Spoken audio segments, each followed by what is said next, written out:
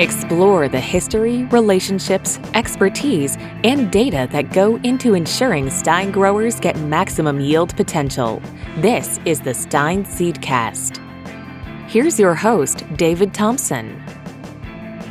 Hello, and welcome to the Stine Seedcast. I'm your host, David Thompson, National Marketing and Sales Director for Stine Seed Company. We've got another great episode lined up with special guests, expert insights, and discussion on everything you need to know about maximizing yield potential. We have two special guests for today's episode, Sekar and Bruce Held.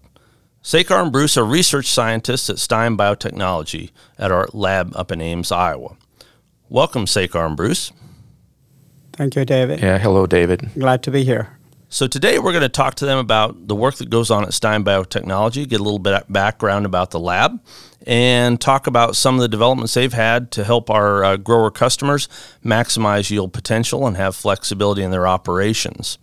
We're going to learn how they use advanced proprietary technology to deliver the seed industry's best corn and soybean germplasm. So let's get started.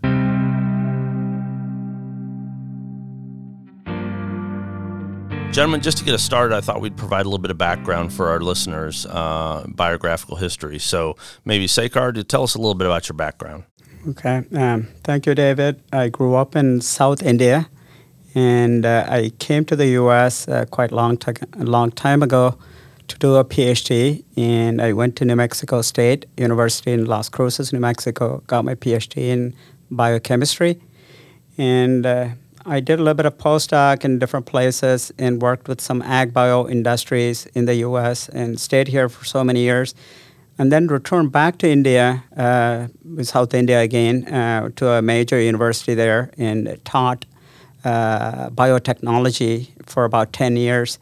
And I became a professor and head of a department there. And I had 12 PhD students completed PhD under my guidance.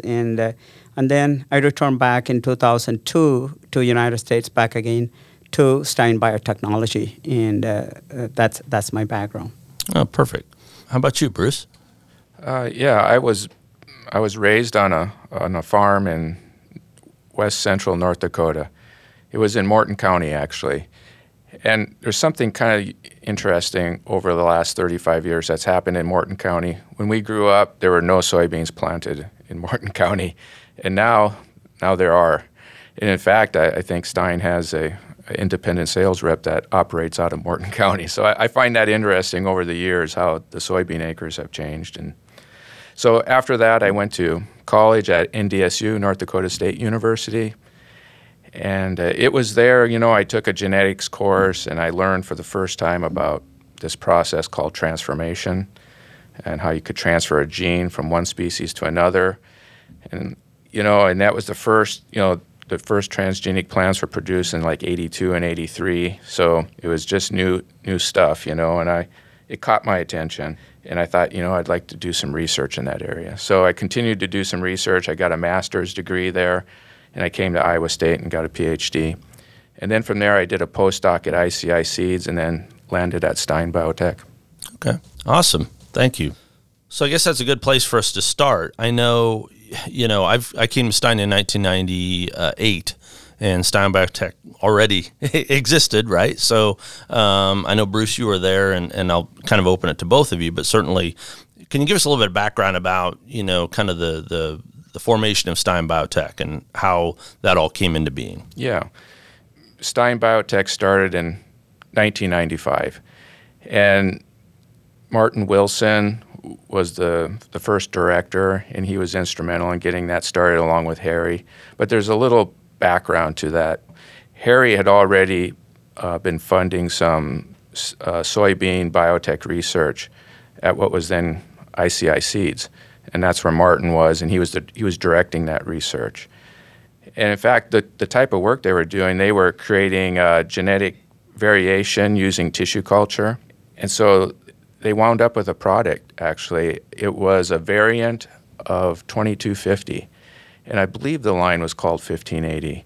But it was very much like 2250, as I understand, but it was an earlier maturing variety, and so they could grow it up further north. So that was the first product out of that work. And then, later on, as events turned out, Martin was let go, from ICI Seeds. And so he approached Harry, and I think Harry, was keen in starting a lab. And it was 1995 then, and it was the year before the commercial release of Roundup Ready soybeans, so I think the timing was right for it, And most of us in ag hadn't heard a lot about biotech seed at that point because, like you said, the shot heard round the industry had not arrived yet, right, for Roundup Ready. That's exactly right. And so, Martin approached me, and he, I had a temporary position really, and he was like, "You want to help start the lab, And so there was about 5 people who were in that startup group, if you will. It was Martin, it was Liming Ho, and Janelle Eby, and there was Carol Lunau. Yeah, so there was 5 of us, and I remember it being an exciting time, but I also remember it being a daunting time, because we didn't have any genes to work with. We had to get some equipment and start from scratch, And we wound up at the ISU Research Park in Ames, which has been good.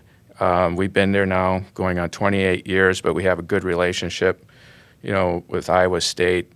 They offer some services for us, that we can utilize, DNA sequencing and other services and library, and we can interact with some of the people there at Iowa State. So the location's been good, and that's where we started, and that's where we still are.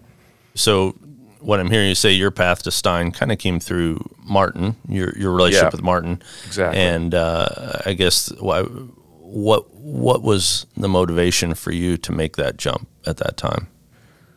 Oh, I just looked at it as an opportunity. I guess there was a lot of risk and that kind of thing involved, but I think I was young, and it just looked like a good opportunity. And also, it's kind of interesting, as a graduate student, I wound up working on some soybean plots, And quite frankly, I'd never heard of Stine, okay? And I was working on these soybean plots, where I think they took a 15-foot bar and you had to lay them beside the rows, and you had to weed them back, and they're going to do yield trials at Iowa State, And I remember asking the professor in charge, I said, well, who do you think's going to, win these trials? He goes, I think Stine's going to. And that's the very first time, I had heard of Stine, so I wasn't that familiar, actually with it. But that I had that in my back of my mind yet, about that experience as a grad student. Okay. Yeah. So, Sekar, you came to Stine Biotech in 2006, so just 2002? Okay. And so I guess what was your journey to Stine Biotech? Yeah. What led you there? Okay. I was in India, as I was mentioning before that. I worked here and then went back to India. I was a professor there. For whatever family reasons, we thought we will return back to the U.S.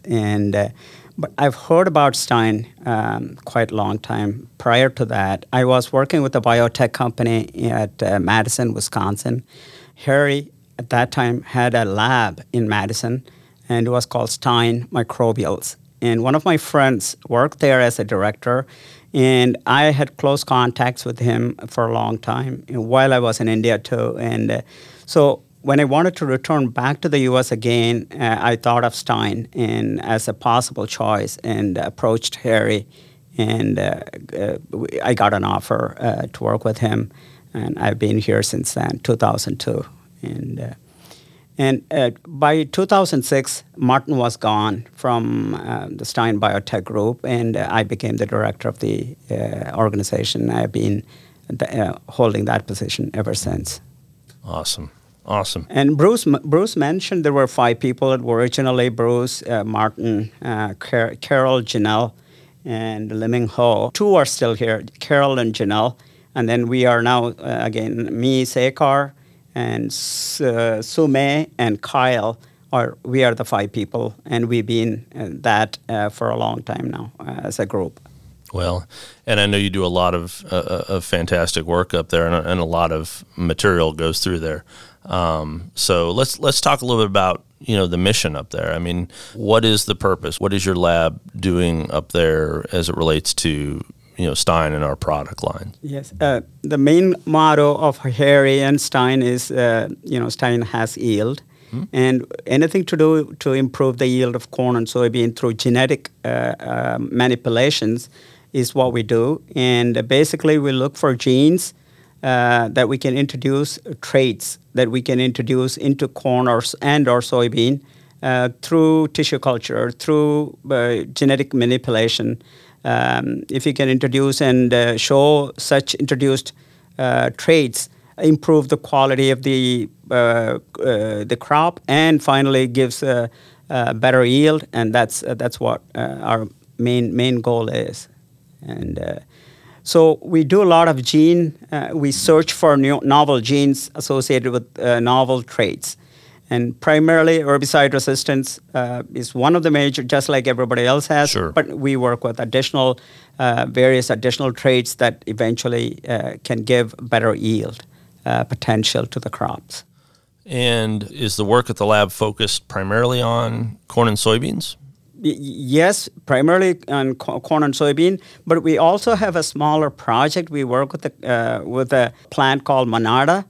That's an oil. It's a natural oil producing plant, essential oil producing plant, and Harry works with that, and we improve the quality. Monarda is it's a wild plant variety that grows in Iowa and several other Midwestern, even Eastern states. And Harry has been working on it for a long time to improve the quality of the plant for improved oil content and a certain oil profile. He's been looking for varieties of Monarda that has certain oil profiles, and through just continuous culturing and selection, he has been looking for varieties that has the oil profile that he is eventually interested in. And Monarda may someday get its own podcast because such an interesting crop and an interesting plant. So I'm glad you brought that up. We may want to circle back around to that. So over the years, and like I said, I know you've done a lot of work there at the lab. What are some of the things that you would list as accomplishments you guys have had during your time there? Well, like I mentioned, when we started, we didn't have any way of putting, say, the genes into a plant cell. And at the time, there were primarily two ways of doing that, and that was agrobacterium and the gene gun.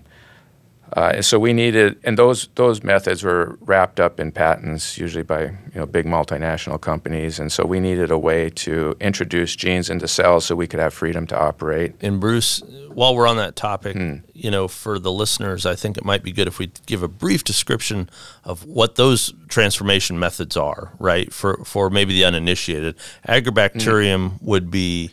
It's a biological means of transferring DNA into the plant cell using agrobacterium itself. Right, so it's a bacteria that basically uses. Agrobacterium is a plant pathogenic bacterium. Yep. It has a way of, when it infects, usually dicot plants, when it infects, it does infect through wounds in the plant.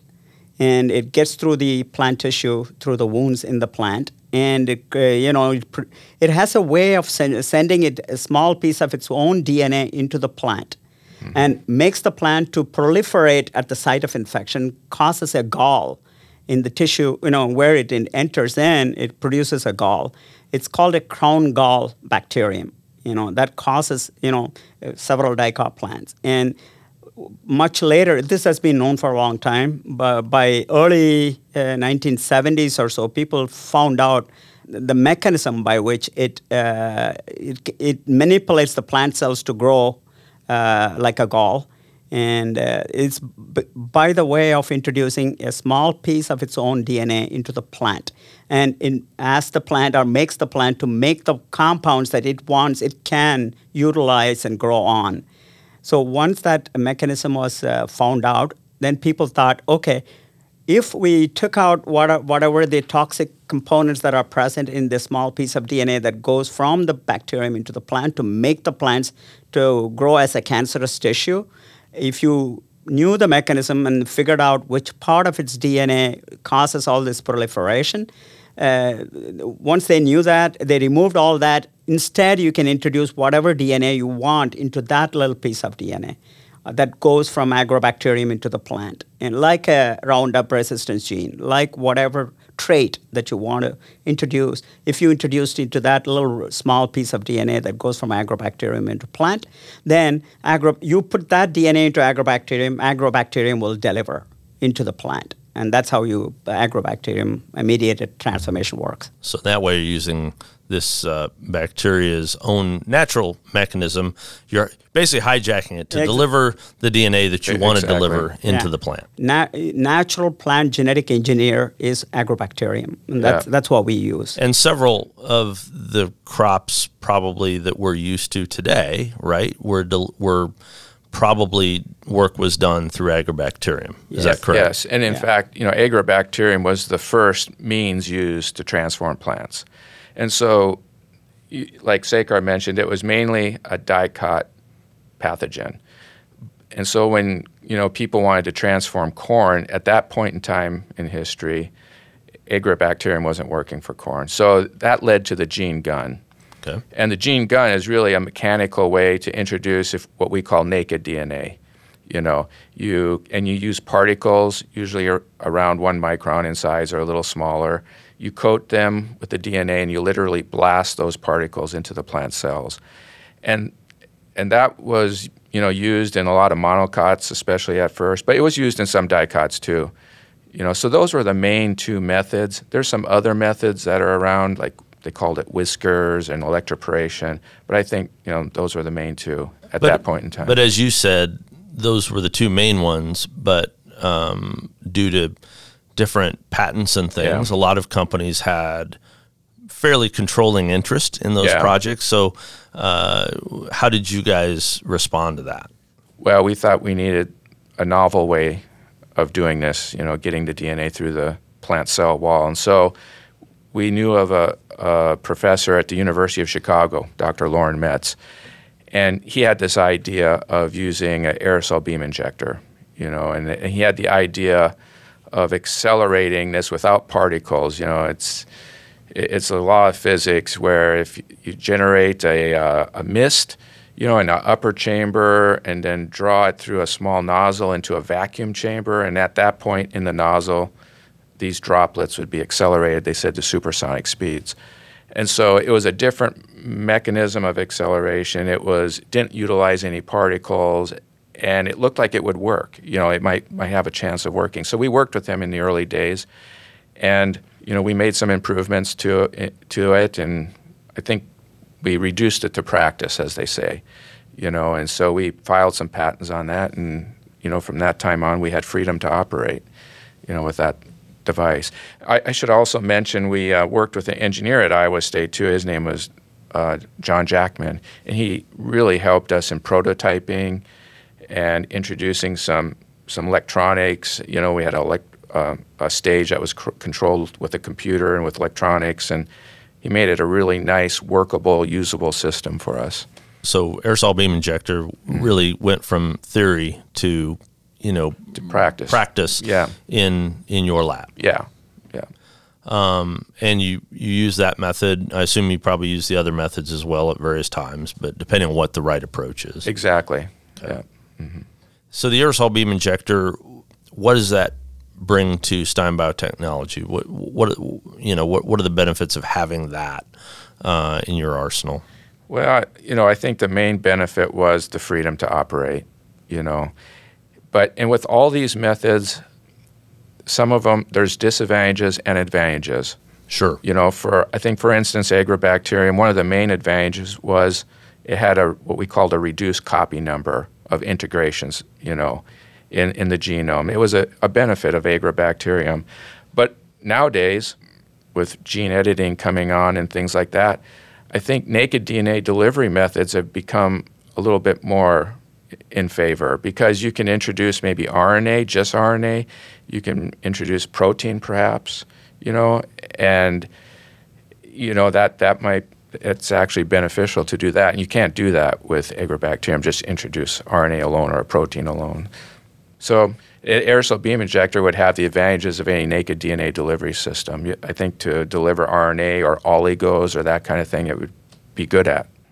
And when you talk about freedom to operate, I know one of those things is, like you said, with if you're using one of those other methods, you're kind of having to play in the other company's sandbox, so to speak, right? Oh, yeah. And so they may say to you, well, we like your project, we think that's okay, or they might say, well, I don't know if I don't know if we want you doing that. So having the flexibility to use your own method, and even the ability to say, well, if you don't, we have that flexibility, right? And that's really kind of the advantage that you have with that.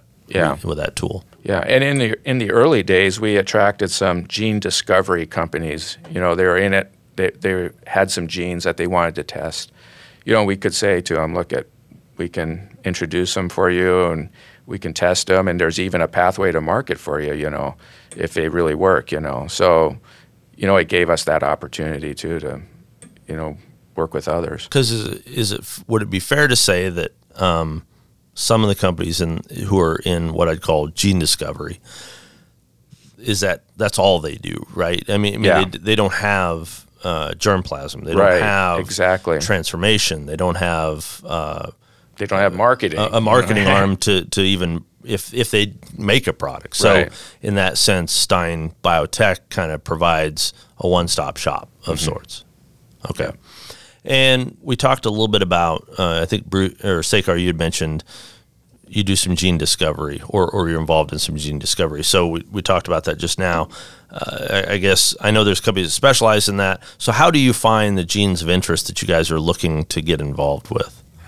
It's a very complex process, and if you know what you're looking for, like herbicide resistance, let's say, it's a little easier to talk about, or insect resistance for that matter. Insect resistance is fairly well known in nature. There's a bacterium called Bacillus thuringiensis. It's called BT for short. And BT incorporated plants are known for a long time now. The BT bacterium produces a protein, and which is insecticidal in nature. And there's a variety of BT strains available in nature. Some BT proteins kill mosquitoes. Some BT proteins kill beetles. Some kill Lepidopteran, this larva, various forms of larva. So there's a wide variety of BT strains available in nature. So if, for example, we are interested in a corn rootworm killing Bacillus thuringiensis, BT, we needed to screen a variety of, from various sources, identify BT strains, and then test them on corn rootworm larvae. And if you're lucky, this has been done throughout the world with the various major biotech companies working on it. It's very difficult for you to really hopefully get one, but if you did end up getting a Bacillus thuringiensis strain killing a corn rootworm larvae, you go back to the organism, the BT, and figure out what gene from BT kills that corn rootworm larvae. And once you identify that gene from the bacterium, you dissect that gene out from the bacterial genome chromosome, or bacterial DNA, and take that piece of DNA that is responsible for making that protein that kills the corn rootworm larvae. Take that, identify that. These are all a lot of basic research you needed to do first. Once you identify that, then you take that gene and then put it into in a DNA, what we call a construct. That is, where you introduce the DNA into another DNA piece of DNA that can be introduced into the plant cells. So you take the gene from a bacterium, adapt it in such a way that it will be expressed, or the protein will be produced from that gene in a plant cell. You make all the tweakings in test tube, in vitro it's called. So you do that, and then once you come up with a DNA construct that has that BT gene that is now ready to be delivered into a plant cell, then pass it on, let's say, to Bruce, and he, through aerosol beam injection, introduces into plant cells. And eventually we come up with plants that has the gene in it, and then we test those plants that come out of the transformation for their ability to kill corn rootworm larvae. If I may inject something here, actually Sekar is a BT expert, and he's actually widely known for having isolated the first coleopterin active gene from BT, and it was called Cry3. We were one of the very first ones to identify coleopterin potato, Colorado potato beetle specific. That's toxic to Colorado potato beetle, but that's the first time ever a BT that is killing a coleopteran larvae was identified by us. We also were involved in, for the first time, identifying BT protein that kills mosquitoes. And that's called a Cry4 protein, Cry4 gene or Cry4 protein. Cry3 is the coleopteran one. I was involved in discovering that. And oh, wow. Yeah. So that's very impressive. That's cool. Yeah. You mentioned something I want to go back to, talking about constructs, because as someone who's not a scientist, I was kind of very interested in this. My uninitiated view of things were, you find these genes and you kind of open the hood and you throw them in and everything's good. But as you just pointed out, you kind of have to know what it is you're trying to address, right? In the case of corn rootworm, I've heard you say, it does no good if you put that gene in and it expresses in the tassel, for example, because that's not really where you're trying. So talk a little bit about making the constructs. I think that's something that's important for people to understand. You don't just throw it in and it does what you want it to do. Yeah, right? A very good example, as you are saying, this corn rootworm toxic protein that is made by BT. So the gene, there is a gene in a certain type of BT organism, which is called which may be responsible for killing corn rootworm larvae. So we take that gene from the BT bacterium, and then you needed to. The way a gene works is a gene has 3 functional parts to it. The very first beginning of the gene is called a promoter. And then the middle part is the actual gene that is responsible for making a protein. And the last part is called a terminator or ending part. It's a termination of the gene. So the promoter and terminator elements are so specific what is in the BT organism for producing the BT coleopterin toxic protein. The promoter in BT will not be recognized as a promoter in a plant. So also the terminator that's present in the original BT genes, coleopterin gene, will not be recognized as a terminator. So if you took the whole thing and put it into, just like that from BT into plants, it will not be making the BT protein that is responsible for killing coleopterin larvae. So you needed to dissect the promoter and the terminator elements out of the original gene and instead introduce a promoter and terminator elements that is specific for a crop that you are interested in.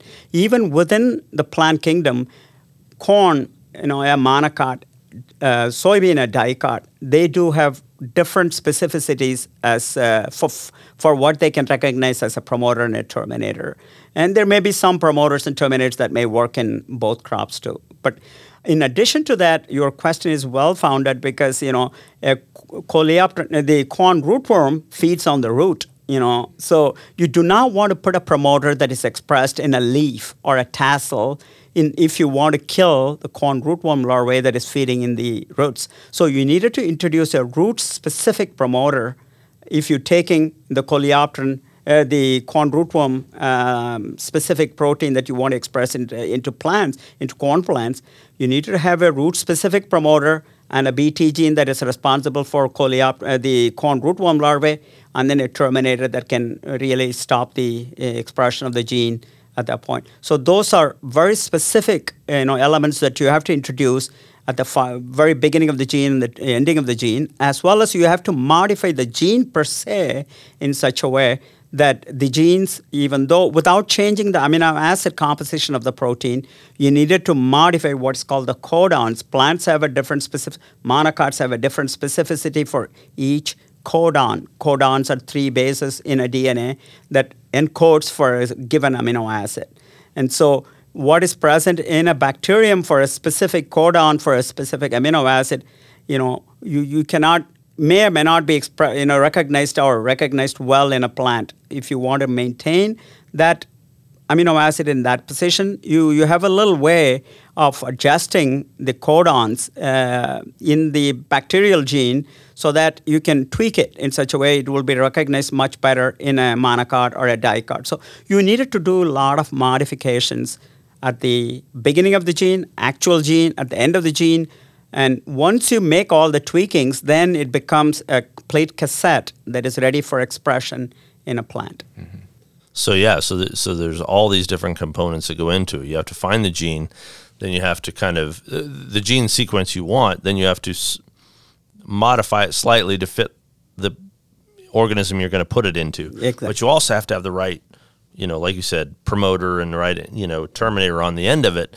If you don't do any of those parts, if you screw up one of those parts, the result is probably not going to be what you want it to be, right? Exactly. So, and like I said, I think that's kind of a misconception sometimes among the uninitiated is that it's a lot simpler than that. Of course, we all know that, at the base level, they're all, all the sequence, all the genes are similar in their composition, but how they're arranged is very unique, right?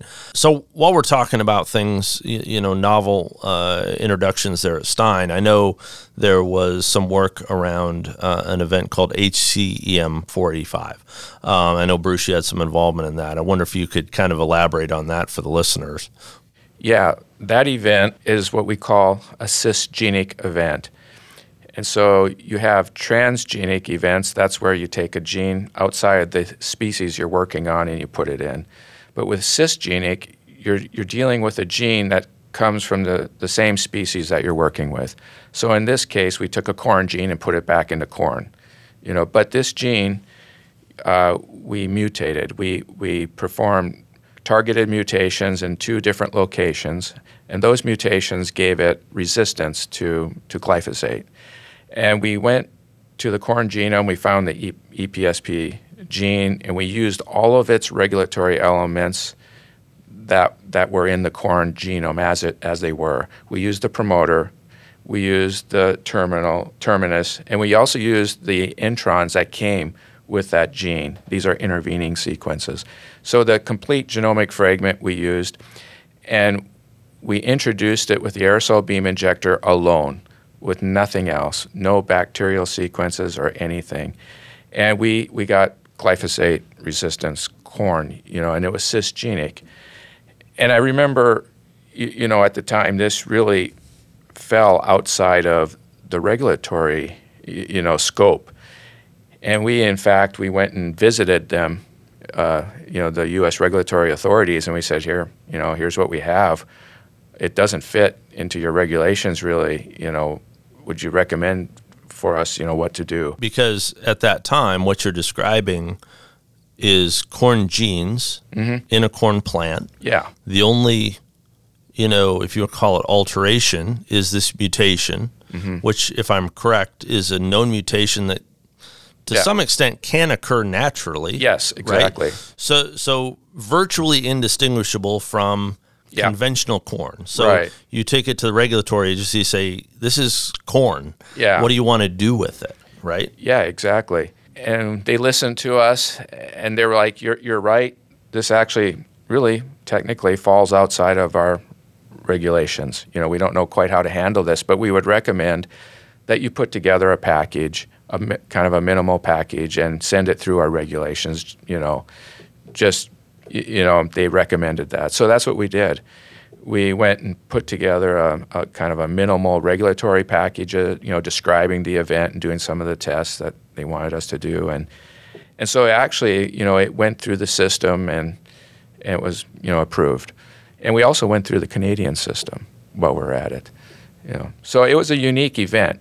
It was kind of fun to work on. Yeah. Yeah. And, currently we don't commercialize it. It's obviously you'd have to have all the other global regulatory approvals that come with it. But the part I thought was interesting about that story is, like you said, it really didn't fit the conventional, story of what the regulatory rules were around. I mean, here you had glyphosate corn, essentially occurring naturally, right?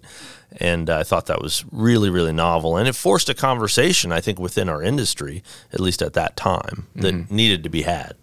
Yeah, and also by having that selectable marker available to us, we went and filed a patent on it, and we were able to then use that as a platform to combine other corn genes to it, and so make more cisgenic plants, because it works so well as a selectable marker. So if you wanted to, find another trait, say maybe it was for, let's say yield increase, although that's a tough trait to handle with one gene. You could connect it to there and call it a cisgenic event again. Yeah. Yeah, that's really interesting. Talk to me a little bit about the work that's going on right now, the work that you're doing today at Stine Biotech. What are some of the things that are, taking your time, the things that you're working on, trying to deliver for, eventually for growers? One of the things you talked about, your dedicated lab of people, you got a great team there, but, as we talk about all the time, you only have so many people and there's so many hours in the day.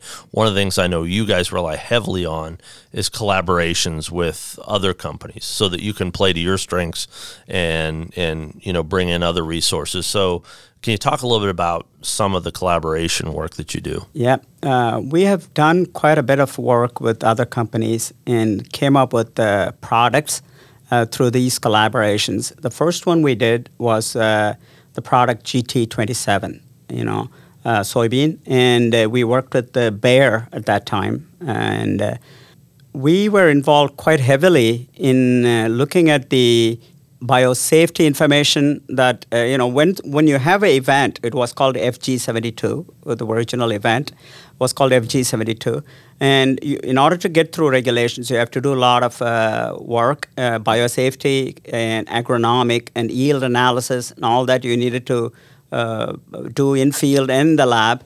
And we were involved in reviewing and looking at it carefully and making all kinds of suggestions and coming up with the final event or events that may be taken forward. And in this case, the FG70, before FG72, there was an additional event called FG74. It had some pitfalls, so we ended up finally zooming in on FG72 event, which is GT27. Later, again with Bayer, we made a breeding stack with FG72 and LL55. And we were involved in the regulatory package processing. And the feather on the cap is our collaboration with the Dow and produced E3. And we were involved right from the beginning through the end in event selection. And in order to select an event from all these, whatever trait that you are trying to put into, let's say, soybean, you have to look at a lot of different events, choose the best event to take forward. And in order to do that, that really depends on various results from various analysis. Biosafety, and then agronomic traits, and then yield. And eventually, do all that based on all those results. Bruce and I was instrumental in, along with the scientists of Dow, figuring out the main event for the triple stack in soybean as E3 was our. We were quite heavily involved in selecting the E3 4406 event and then other backup events for that triple stack trait. And so we had been working with, a lot of different companies, particularly with Bayer and Dow, and coming up with all these products over the years. Well, and those are pretty good name drops, Sekar, because for our team, LiberLink GT27 has been a big product, and now, of course, Enlist E3, huge product for our sales team and for the customers that we work with. So to know that you guys had a part in that is really, really kind of fun and exciting. So with that feather in your cap, I guess what kind of things are on the horizon? What are you guys looking at now going forward? We are working with right now. One of the major efforts that we're putting in is developing soybean and corn plants through gene editing, and we are working quite a bit on coming up with edited plants rather than GMO plants. I suppose you see the distinction. Instead of introducing a whole gene from a different source or from the same plant as a modified version of it or whatever into a plant, you go and edit the plant's own genome and then come up with possible traits, improve a certain trait that's already present in the plant, in the crop, but through editing, you tweak it, make it better.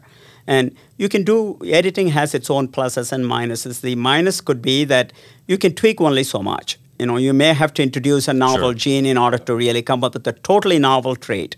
But you may tweak a lot of different genes in such a way that you can improve any given trait slightly, or possibly you can do that, But for example, Bt gene has insect resistance property, and that is not present in plants, no matter how much you tweak. Exactly. You cannot come up with that. Yeah. You cannot come up with that. Or a herbicide resistance gene coming from glyphosate is a totally different story, but novel herbicides, various other, let's say 2,4-D, is not present in plants. Anyway, so 2,4-D type resistance property cannot be manipulated so easily within a plant. But you can do a lot of other things by tweaking the plant's own genome through gene editing.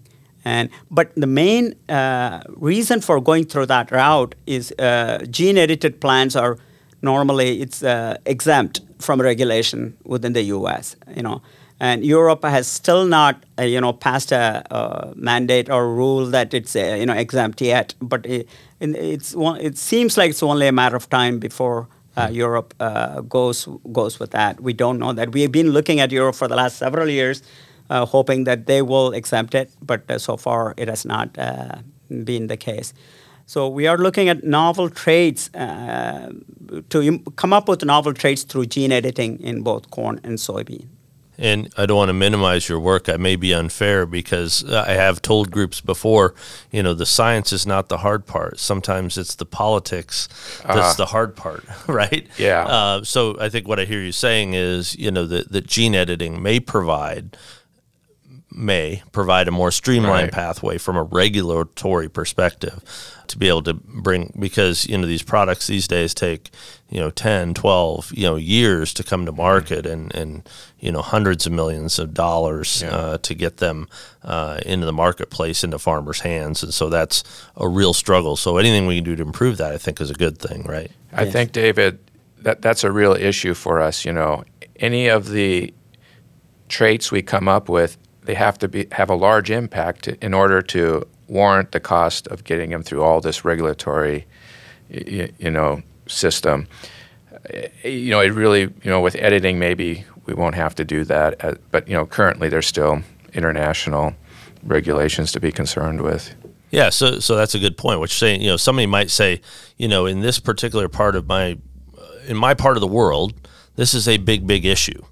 Mm-hmm. And as a company, we may have to say, well, I understand that's a big issue, but we don't have hundreds of millions of dollars in a decade's time to solve that very specific small issue, right? Because in order to recoup our cost of investment and research, we really have to work on the big picture projects. Yeah. Is that fair? Very true. Very, very true.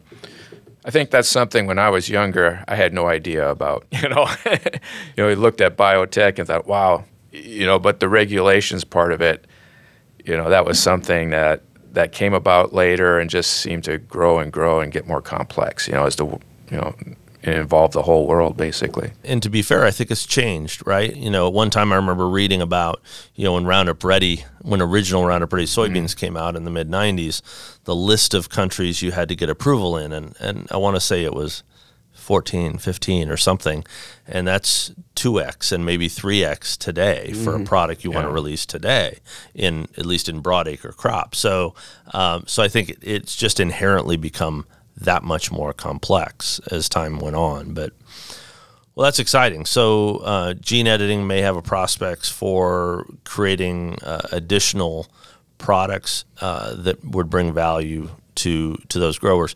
The other thing I guess I'll ask you, I think Bruce had kind of as an example talked about yield enhancement, right? So I'm sure there are certain processes that are easier than others, right? So would it be fair to say when people start talking about, oh, we're going to try to map, the parts of the genome that relate to yield, in my mind, I picture that being an extremely complex thing because I'm sure there's a lot of interactions. Is that fair? Is that a correct assessment? Yes, I think that's very fair assessment.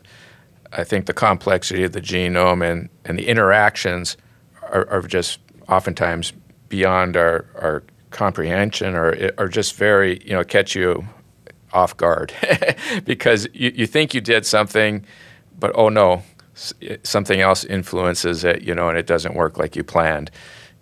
So it's very complex to especially, a lot of these traits, even simpler traits that we've worked on, that you think are maybe single gene traits or, they turn out to be multigenic or bigger than you thought.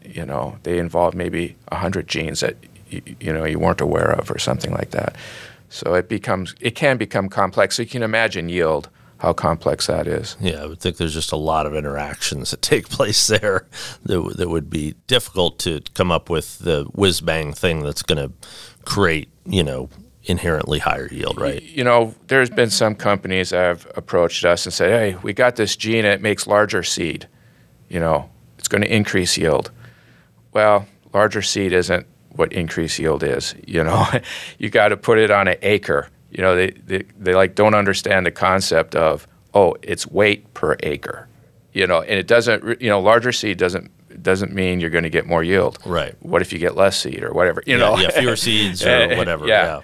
So it's kind of interesting. Even the concept of yield a lot of times out there isn't the farmer or, isn't what we deal with, when it comes to yield. And that's where the benefit of Stine comes in probably because you guys know that and you can take it from the biotech through the development, through the elite trial testing, and eventually, if it works, we put it in a bag and we can sell it to farmers. I think that's fantastic. So as we kind of wrapping up the conversation, I guess one question I have in my mind I was going to ask you is, Sekar, I guess I'll start with you. What is something that you wish that our farmer customers knew about what it is you do?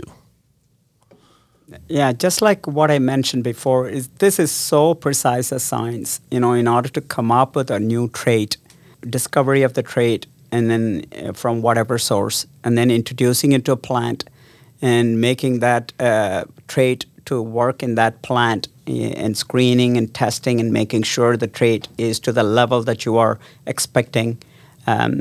This all takes a long time, and so from the lab to the field as a product, it may take a decade or more, and that's one thing that farmers need to understand. And it's a lot of work actually. One of the things farmers may be surprised is, you may have heard Bill say over 90 or 95% of the projects that we work with don't pan out to anything.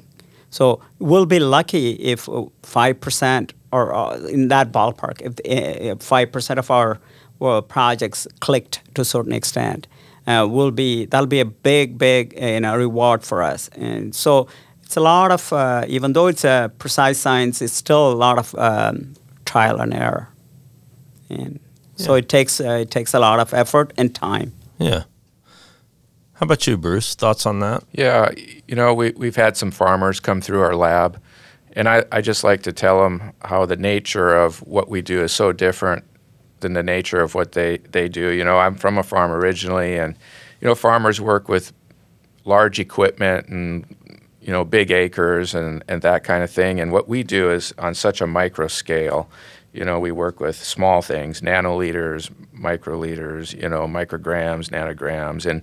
And when we work with DNA itself, you're working with something you can't see, with the naked eye, and you always have to analyze it to know what you're working with, but you're actually working with something you can't see. So the nature of it is so different, that way we work with such small things, really. Yeah. Yeah. Yeah, it's a whole different scale. Yeah. And, I like to expand just a little bit on what Sekar says. What we do, we fail a lot, and that's the nature of research, right? Right. But I feel it's a really, it's a privilege to work in that area and to actually be able to fail, I guess. That's something, it's kind of interesting, that oftentimes I think, failure comes with, success, so, Yep. You fail a lot. So it's a bit of a privilege to actually have that opportunity to work, in that environment. Well, and as you alluded to, over the years, I know I've brought a lot of farmers to visit you guys up in Ames to tour the lab. And, just like me, they don't always understand everything that's going on there, but it's fascinating, and it's and they come away with an understanding of the seriousness of the work and the level of work that's being done. And we appreciate that. And I think the other thing I was just going to say, Bruce, I always appreciate you, you guys understand the end use of the product. Bruce will call me, 2 or 3 times a year, and he'll say, "How are sales doing? What are the products? What are farmers buying?" And I want you to know that I think we appreciate that, because, I think you don't just say, well, okay, we've done our little part of the project and now it's gone. You care about where that ends up and how it's getting used. And I think that's a fantastic testament to the work that you guys have done there at the lab. And so, anyway, appreciate having you here. It's been a great conversation. I really, really appreciate what you do for Stine, and wish you much success in the future. And we'll want to have you on again and visit about new things. So thanks to you both. Thank you, Thank David. you, David. That's our time for today. I'd like to thank our guests and listeners for joining us for another episode of the Stine Seedcast. We'll be back again soon with more expert interviews and insights about all things Stine. And to never miss an episode, subscribe to the Stine Seedcast wherever podcasts are found. Subscribe to the Stine Seedcast wherever podcasts are found. To learn more about Stine and its elite corn and soybean genetics, visit stineseed.com. Stine has yield.